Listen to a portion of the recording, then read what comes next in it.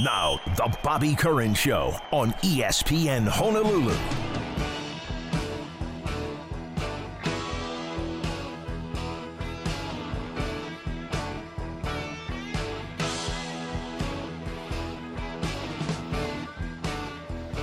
Good morning and welcome to the Thursday game day edition of the program. The UH men's basketball team on the road, I think, which will be a real challenge to play UC Davis.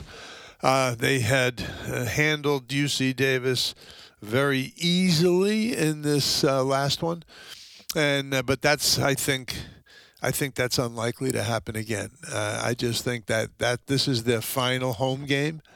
And they've got really good players like Elijah Pepper, for example. He could be the conference player of the year, probably will be.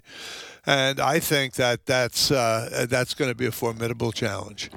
But I don't think it's impossible because they've not played as well as a team in the last couple weeks as they had prior. So I think that's a gettable game. But we'll see. It's going to require a tremendous effort on the part of the Rainbow Warriors, but they've been making those kinds of efforts. So those are that seems reasonable to me. And I want to mention congratulations to the UH baseball team, because after a really slow start, I mean, that game was 1-1, I don't know, deep, it seemed like, and fourth or fifth inning, something like that. And I wake up, didn't stay up for that. I was busy, and then I went to bed. I was tired, and I wake up, and I see it's 15-2. It was a rout. But I have to say, you know what that makes me think? It makes me think, what could Hawaii have done if they'd gotten the final inning of that game? And I still haven't heard a good explanation for that. Why did we not know that it was going to be scheduled for 8 innings? Or 4 o'clock or whatever came first. I'm still not really understanding that. But it makes me think that this team never gives up. It has had some great late games, and it could have won that game, I think, against North Carolina State on Sunday. I mean, I'm just saying. I mean, baseball's meant to be played 9 innings.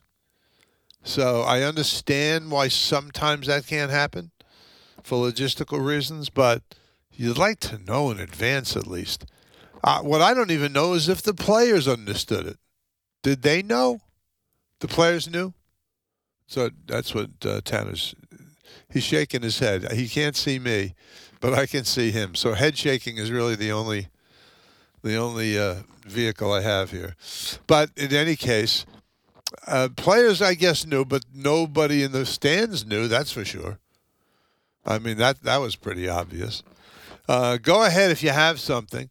Right now, 296-1420. We're going to have a lot of things to talk about today. And I just think it's quite interesting that some of the things you think will happen don't happen in college sports. For example, I thought that the Laura Beeman Bash, the Beeman Big Bash, I thought that could be a sellout. I was wrong on that. They got about half, and which was about what Hawaii got, the men got.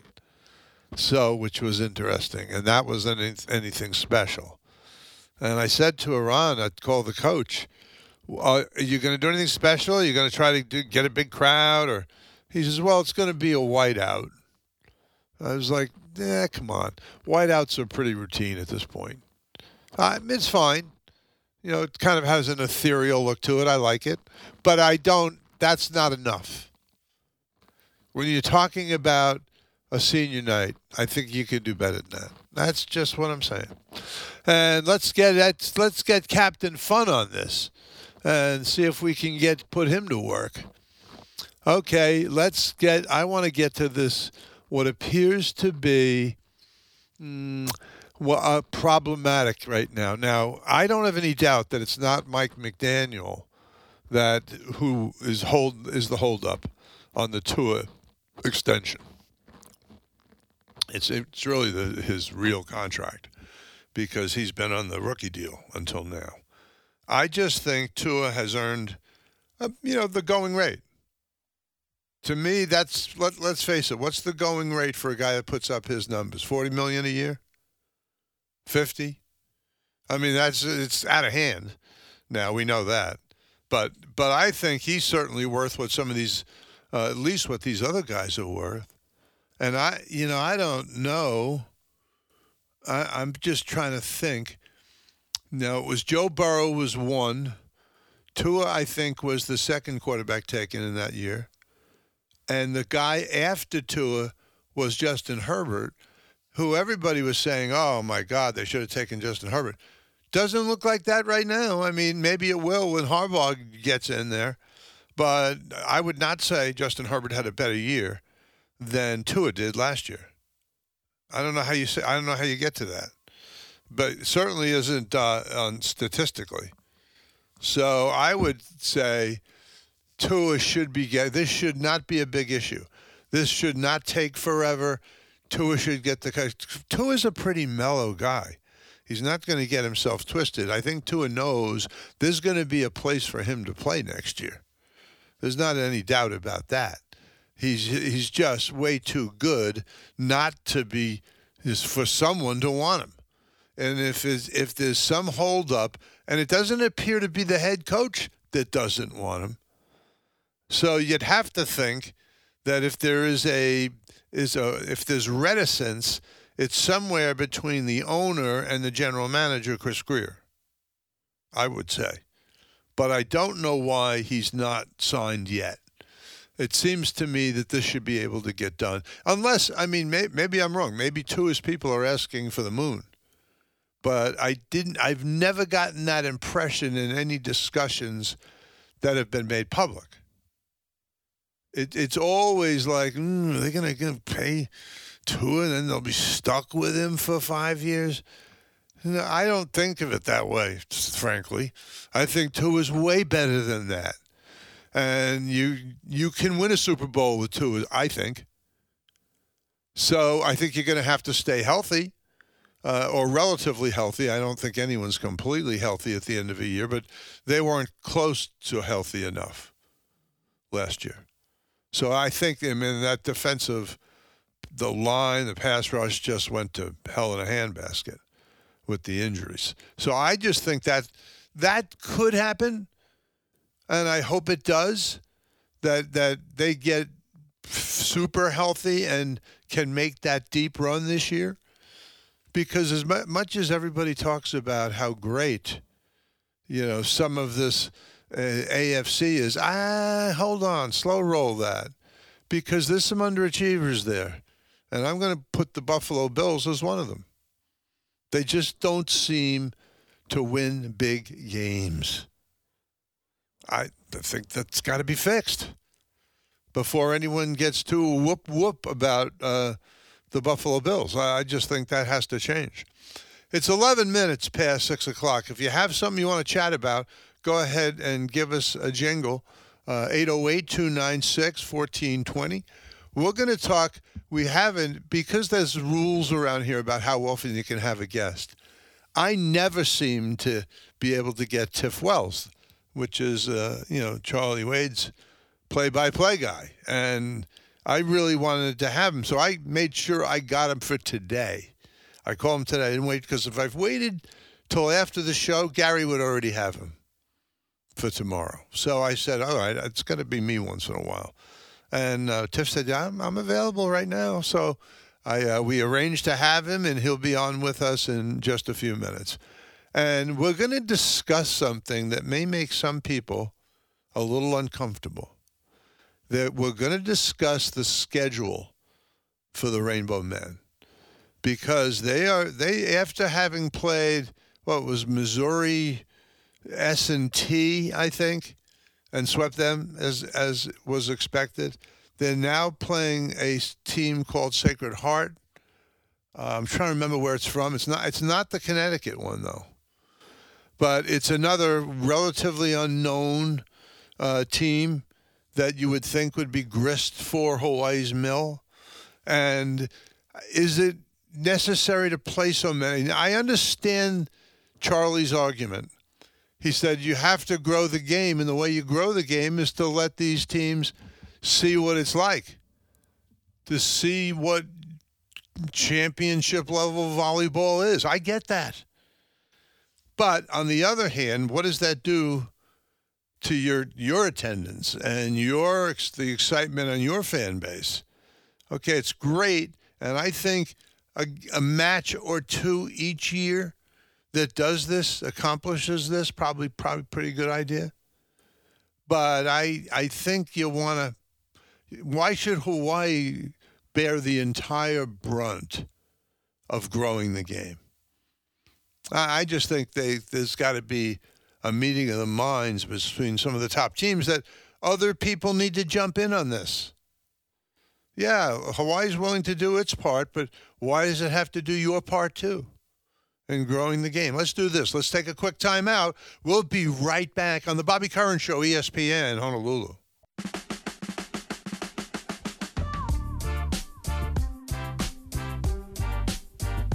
Welcome back on this Thursday edition of the program. And tomorrow there'll be the first of two volleyball matches this weekend. Both are against a relatively unknown opponent in Sacred Heart, one Friday, one Sunday. And Tiff Wells is the veteran play-by-play voice. Now you can say that, veteran. But he's joining us to talk a little UH men's volleyball. Hey, Tiff, how are you? I'm good, Bobby. Good morning. How are you doing? I'm good. I got rained on a little this morning. And it only started right when I parked the car, walked out on the street, and it started. And it rained about, I don't know, it seemed to have slowed down by the time I got in the building, but I was already kind of soaked. Anyway, so it goes. Unfortunately, that's how it works. Yes, it does work that way, I've noticed. Let me get to this, Tiff, because I know a lot of people, they ask me about it, and I always say, I got to get Tiff on the line and ask him. So apparently, Charlie has undertaken the responsibility to grow the game by giving children of lesser gods a chance to come to Hawaii and play, which many of them seem to leap on. And but they're not terribly competitive matches usually. And so what I wonder is, doesn't anybody else in volleyball seem to the need to share the burden with that? That's a good question. And I think it always comes down to scheduling. And I think for some of these elite teams, you look at a Hawaii, you look at a UCLA, you could throw in an Irvine, throw in a Long Beach as well. I think for what these teams are doing, I understand that they're not named teams, they're not ranked teams, but I also think, and I believe in the phrase, for the last decade or so, if you don't allow these teams opportunities to play the named teams that we just mentioned with Hawaii and Long Beach and Irvine and whatnot, that in UCLA, then these teams won't have an opportunity to continue their development in the growth of the sport. I mean, you look at what has happened the last 5-6 years, where you've added two men's volleyball conferences that are Division I. You look at the Big West, and you look at the NEC, and you've developed these other programs that you have close to 60 NCAA Division I, Division II teams. That has allowed the growth of the sport for the Final Four to go from 4 to 8 this year. And you look at 2018, where Hawaii possibly could have utilized an extra at-large bid, didn't happen. And you also look more so at 2021, where Hawaii lost in the conference tournament, needed an at-large bid to make the NCAA tournament, where they would win one of their first of 2 consecutive national championships. So I understand that it's a situation where you want to see a BYU, you want to see UCLA, you want to see a Penn State, Ohio State every single year, but you also need to throw in some of these other teams to help grow your schedule, but also allow some of your other guys opportunities to play. Well, I think that's one of the benefits, because Charlie has always had more good players than he's had space on the court. So I think that probably that's one way to get some, as he always says, it's not depth if you don't use it. So I do think that accomplishes one goal. But it does seem like if you get back-to-backs, sort of these children of lesser gods, I just think at some point, when does the fan interest slow down? I mean, when do people start to take, matches off because they're like, I think I could take a pass on this one? And again, that's kind of the risk that you take with how, at least for the month of February, it looks at when you look at, Sacred Heart coming in. Of course, they're coming in, first week of March. You throw in a Missouri S&T and also a Tusculum, and those were 4 of your 6 matches at home. And of course, you had the then number 5 Stanford come in for a week. But I think for what this program has done for the last decade or so, they've deserved and they've earned the time of the people, of the season ticket holders and the casual fan to come on down for a couple of hours on a Wednesday, Thursday, Friday, Saturday night, or what have you it is on the schedule. And I think for what Hawaii has been able to do, yes, you're playing these other teams, if you will. You still look at the box score and you're still getting 3,500 people per night on a Wednesday against a team like an Emmanuel, against a team like the Missouri S&T. And you're going up against baseball this week at home, and it remains to be seen what happens, in terms of the turnstile coming in for both Friday and Sunday. But I think for what Hawaii's been able to do is establish themselves as a top-tier and elite program. They have earned the right to say that we deserve your time no matter who the opponent is, and they continue to outdraw everybody in the nation year in and year out. Yeah, no, I get that. That's the other side of it. And no one can complain about men's volleyball attendance. I mean, it's right now, it is terrific. Let's get to some of the meat of this. How good is this Hawaii team in your mind at this point? There's still some things to work on, and there's been some things that you can nitpick on. The offense has been very well, and of course you knew with Vilosakis and Chaz Galloway returning, Guilherme Voss as well. You had a lot of offense returning, but the guy that would be running that offense was still a big question mark. And I think for what Tread Rosenthal has done, one of the top servers, one of the top top setters in the country, I think he's been able to run the offense as well as he can be doing so. I mean, he's only a 17-year-old. He's supposed to be a senior in high school, and he's only going to get better in time. And I think for what Hawaii's been able to do with bringing in a Kevin Calling, the grad transfer from Lewis, to have him be kind of that other experienced setter, be working with Tread here and week in and week out. I think it has only helped the development of Tread, but I also think it speaks to the growth and the experience of a Kevin Calling, because you bring in a guy that has been running an offense. He's been an All-American multi-times. He's been one of the top players in his conference in the MIVA. He's been able to help Tread with his development and growth. And I think through the first 6, 7, 8 weeks of the season, you've seen Tread get a little bit better with his location, get a little bit better with his decision making, and the spin serving has been phenomenal. I mean, you look at him; he's been a float server. He wasn't a spin server coming into Hawaii. He's always been just a guy to get him in play from the junior ranks to the youth national team, what have you. But I think Hawaii's been able to do quite well, and they're right there in any order you want with the Grand Canyon, with the UCLA, with a UC Irvine, Long Beach, Ohio State, in any order you want. Hawaii's right there. Well, that's the name of the game, is to be as good as you can be. And it certainly seems, I may be crazy, but when I've watched, Tread Rosenthal seems like he is about as good as it gets for his age. He might be the best freshman setter I've ever seen. You can certainly make a case for that, and I think when Hawaii was able to bring him in a year early, and there were some thoughts as what you were going to do, because you had two very capable setters. But I think for when you have a guy that reclassifies, and we've seen this with men's volleyball this year, and you're going to see it again next year with a couple of guys that are reclassifying, that it's very tough to hold these guys back and redshirt them a year, just because of they have the talent to be on the floor. And I think for a guy like Trent Rosenthal, for what he's been able to do, it has really been something to see a young setter really develop and just get better in the first 6, 7, 8 weeks of the season. And there is the ceiling for him is through the roof. It's really been fun watching him play so far this season. And when head coach Charlie Wade mentioned that we're going to get the junior national team starting setter, that opened up a lot of eyes. And then you hear him reclassifying. He's in the arena, and you look at that first night of the season. You had over 4,000 people on a Wednesday. Yeah, it was against Loyola, top 10 team in the country at the time. A lot of people were very interested to see how he was going to do, and he's only gotten better with time, and he will continue to get better throughout this season and for the rest of his career as a Rainbow Warrior.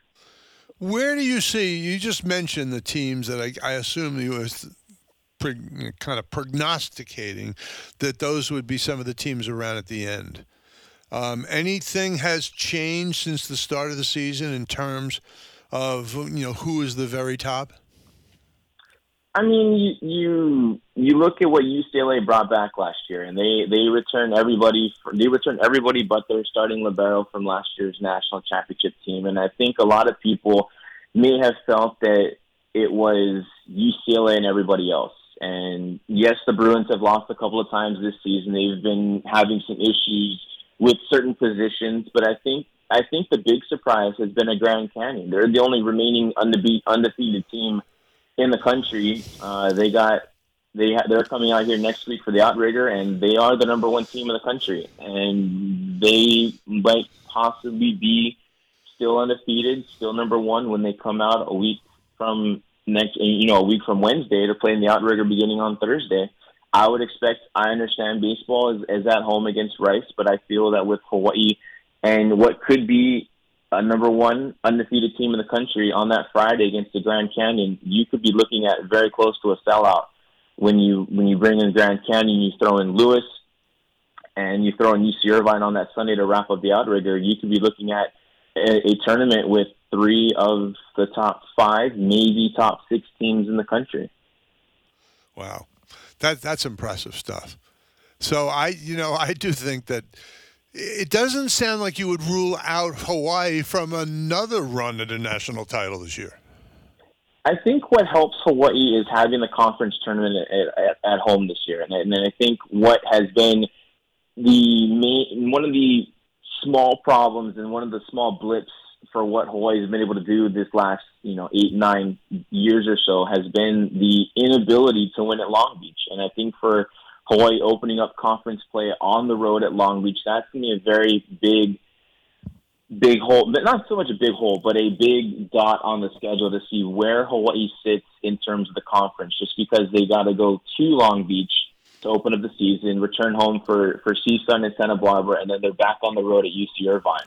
But the 2 of the top teams in the conference, they have to play on the road at, and you would like to see Hawaii at worst split, go 2-2. If you could go 3-1, that'd be awesome. If you could go 4-0, that'd be very great. But I think for Hawaii to have the conference tournament at home and have the ability to play 2, possibly 3 nights in a row at home with a nearly sold out, Simplify Arena in front of the fan base to possibly win the conference tournament, get that automatic bid. I think having the conference tournament really helps Hawaii here this season, just because of how arduous the road schedule is in terms of conference play, with having to go to Long Beach and to UC Irvine. But a run to the Final Four, that's not out of the question. But again, you're going to have to win at least one match in a facility where you have traditionally struggled over the last decade at Long Beach State.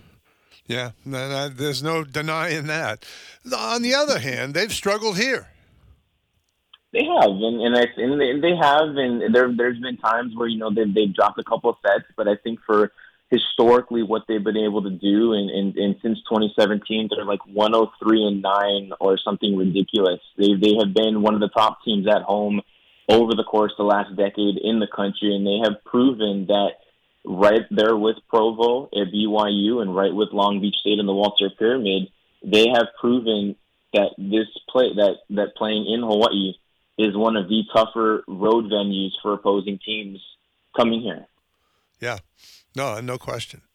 I remember that a couple of years back. It's hard. I lose track of time because I had a couple, a little more than a year in Phoenix. But I remember bringing some friends to the UC Santa Barbara game. The place was sold out. Our friends were from Australia. They couldn't believe it.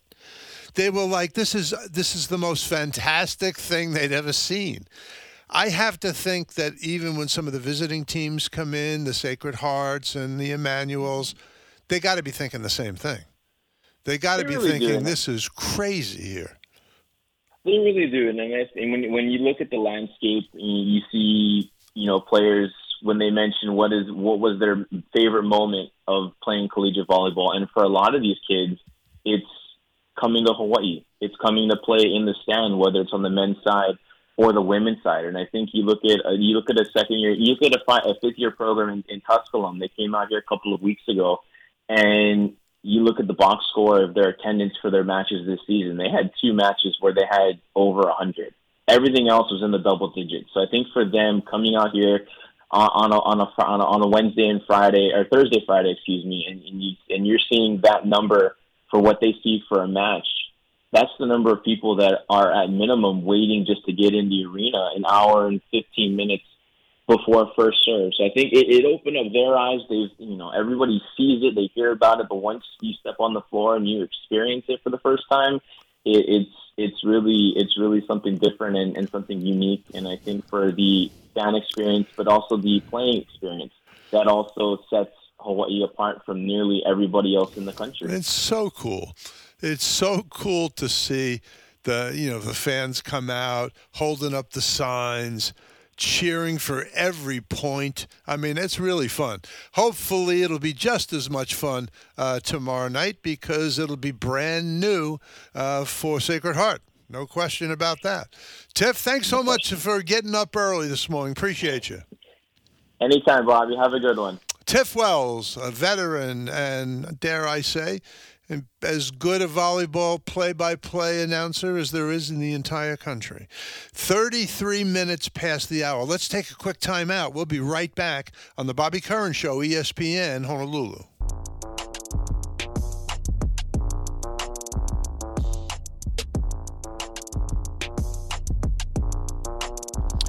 Welcome back on Thursday game night for UH men's basketball on the road.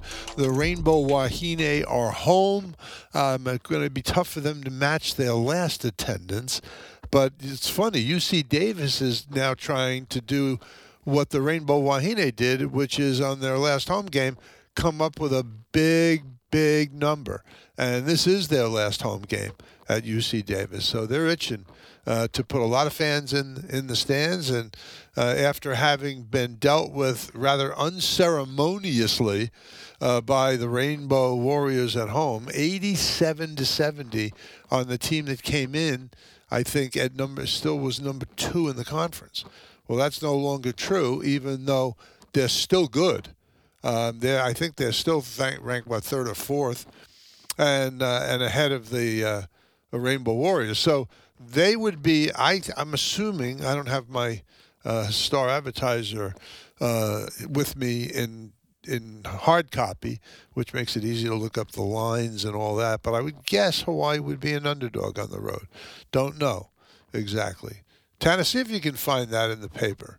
If you can find who's the favorite in that game tonight. And I think it'll be in there somewhere. And I'm taking a look at all the fun stuff today, and this is the good stuff. And when you see the Rainbow teams, now listen, I expect the Hawaii baseball team to beat UH Hilo more times than not. I mean, if they played 5 times, I'd expect Hawaii to win 4. I just think the talent level is different. And they play a better schedule, all that. So but I'll tell you what, the Vulcans stayed right with the Rainbow Warriors last night for a good bit, which was interesting. And so then the Bows scored 14 runs in the final 4 innings, They are now, let's see, 15. I'm trying to think. In this series between these two teams, 115 and 21. So clearly, the advantage has always been clearly with the big boys across the pond. Hawaii wins most of these. That's the way it's going to be. But it's not that the Vulcans don't put up a fight, because they were right in that game. I mean, Bose went out in front, 1-0, without a hit in the second inning. Matthew Miura drew a walk and then stole second and third. And then after Sean Rimmer was hit by a pitch, Jake Sukada put down a bunt as Miura raced home on the safety squeeze. I mean, those are beautiful things to watch. But they hung in. It was 1-1. I want to say through the fourth inning. I was listening a little bit and catching that, and I thought Scott Robbs was filling in for Josh and was enjoying listening to him. It was cool, and they did a nice job, and you couldn't say otherwise. That they took care of business, and that's pretty good to win big like that, and especially after a tough series against North Carolina State. I felt that they did a pretty good job in that outing. We got a couple other things to talk about today, and because UH baseball will be again in action this weekend, and that's going to be interesting. As Tiff was saying about volleyball, they're saying, well, I don't know what it'll be like because you got baseball at the same time. Didn't they used to? It seemed to me that they used to primarily, if UH basketball or volleyball was playing on a Saturday night, that baseball would play in the day. They don't do that anymore. I don't know why. It seems to me that made a lot of sense, because then the hardcore Hawaii fans could actually see both games. And now that's not possible unless one's on TV and you've got a little portable device. Then you can do it. But for the average person, they're going to be needing separate times and to really concentrate on the games. I think you probably want to do that anyway. It's 808-296-1420. And believe me, I think there's a different situation when you're talking about growing the games and playing children of lesser gods like in volleyball. And I think other teams in the conference need to share it. They need to do some of that too, if we're really going to accomplish that and not put all the. Listen, it's not as much of a treat probably to go to play at, say, BYU as it would be here. Listen, all these West Coast conferences that are so strong, I just think it's not as much fun probably as it is to come here. But that doesn't mean Hawaii should be the only team that has to do it. But I do believe differently about the Division II teams here. I think it's great that Hawaii plays them. I think they need to do that. And with almost some places, I think it's a state law that they have to do it. I'm trying to remember where, but I remember reading it's a state law in one place. They have to play some of the Division IIs in their states if they're big, if they're the big shots. And I think that's really, they owe it to them. That's the way to give them a sense of, the big time. And why not? Why wouldn't you do that?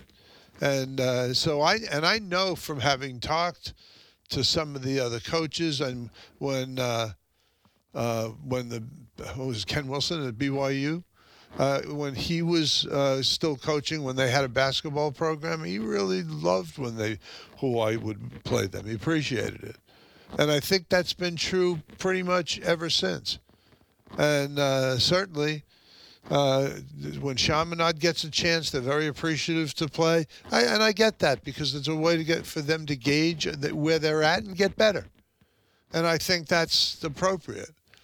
But I think you have to, because of NCAA fiat, you have to kind of limit that because it affects your rank, it affects your win total, because they'll only count so many of those towards wins at your level.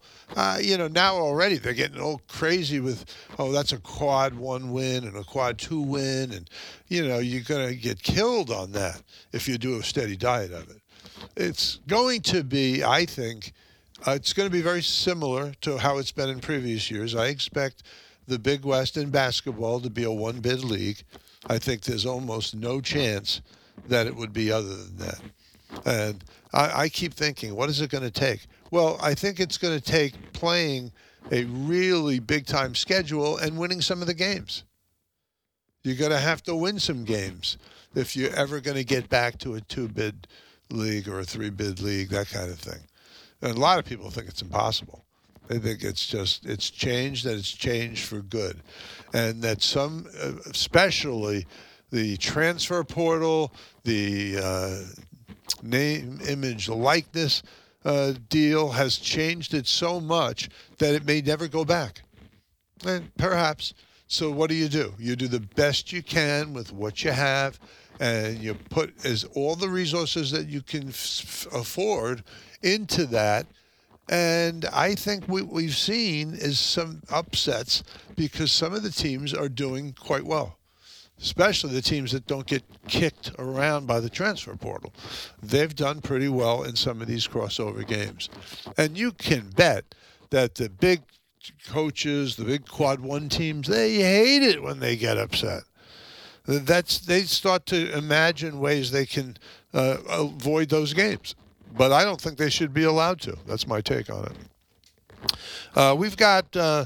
We got a few minutes left here. If you have something you want to chat about, we're going to have Rich Miano on tomorrow. We're going to talk about the quarterback situation in the NFL.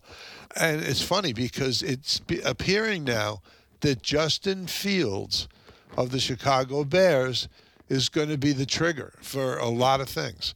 So what other people are going to do might be predicated on what the Bears do.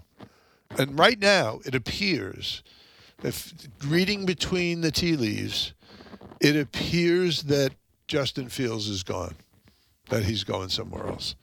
That's fine, but boy, is that a risky thing for a GM. Can you imagine if they trade, say, I don't know, to the maybe Atlanta Falcons, let's just say, for example. They trade him there, and then they draft Caleb Williams, and Williams struggles, and Justin Fields suddenly finds it. If that happens, I hate to say it, but I think the GM's probably gone, because it's like you make that call, but you also live with the consequences, and it's happened before. We know this. In fact, I don't think anybody could be feeling too good if you drafted Bryce Young over C.J. Stroud, because that one doesn't appear to be close. Bryce Young does seem to be frail, and that's what they're saying about Jaden Daniels. But am I wrong? Isn't Jaden Daniels like 6'3" or 4"? I think he's light, but he's a lot taller than Bryce Young. That's my sense of it. I'm going to confirm that in a minute, but I think that's what the deal is. And I think when you get to that stage, you can possibly adjust that. You don't have to stay that lean, and many people in their 20s do start to put on weight. But I would suggest that would be a good idea for him, because he's Jaden Daniels is not a big. The only guy that really fits the whole deal, I think, is Caleb Williams. I think you'd get grief if you took the North Carolina kid. That's Drake May. I think you'd be in trouble if you took him, and he didn't work out. People would be saying, if you had a chance at Caleb Williams, you're not going to get crushed for taking him if he doesn't work out, because everybody was taking him. Let's face it. That's just how it is. Should we take a time out? I guess I have to. We will be right back. Get a question ready if you have something on the NFL draft for Rich Miano tomorrow. I'll remember it. We'll be right back on the Bobby Curran Show, ESPN, Honolulu.